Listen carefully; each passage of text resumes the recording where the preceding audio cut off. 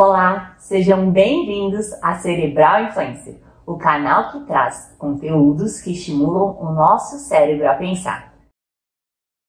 De fato, todas as relações sociais que estabelecemos e, sobretudo, o nosso círculo mais íntimo de apoio e de amizade tornam-se para nós um elemento de amparo muitíssimo precioso contra determinadas ameaças, principalmente a nossa saúde mental. Verdade é que a nossa personalidade justamente é constituída a partir das nossas relações sociais, servindo estas também como base para a satisfação dos nossos próprios objetivos de vida. Assim sendo, na prática, necessitamos de contato físico com os outros, de intimidade, inclusive de senso de pertencimento a um ou mais grupos. Isso gera em nós um sentimento de segurança maior, deixando-nos mais calmos e tranquilos. Neste aspecto, possuímos conosco uma certa reserva cognitiva, ou em outros termos, a capacidade que o nosso cérebro detém de suportar ou ainda de retardar o surgimento de sintomas patológicos oriundo do nosso próprio processo natural de envelhecimento ou do quadro evolutivo de alguma doença.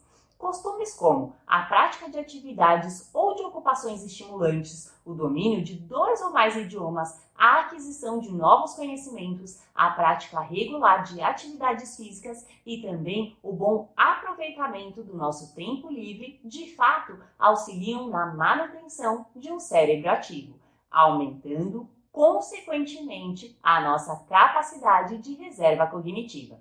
As relações sociais igualmente promovem um incremento dessa nossa reserva cognitiva.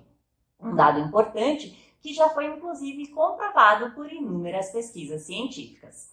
Recentemente, alguns pesquisadores descobriram que justamente o tamanho da rede social modulava a associação entre a doença de Alzheimer e o desempenho cognitivo.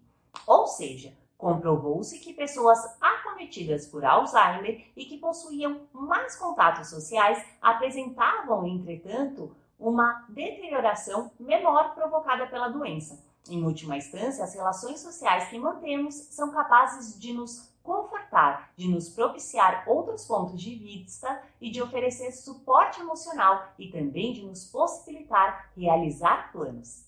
E você, já conhecia a importância das relações sociais para o nosso cérebro? Então, venha pensar fora da caixinha. Acesse www.cerebralinfluencer.com.br. Muito obrigada e até o próximo vídeo.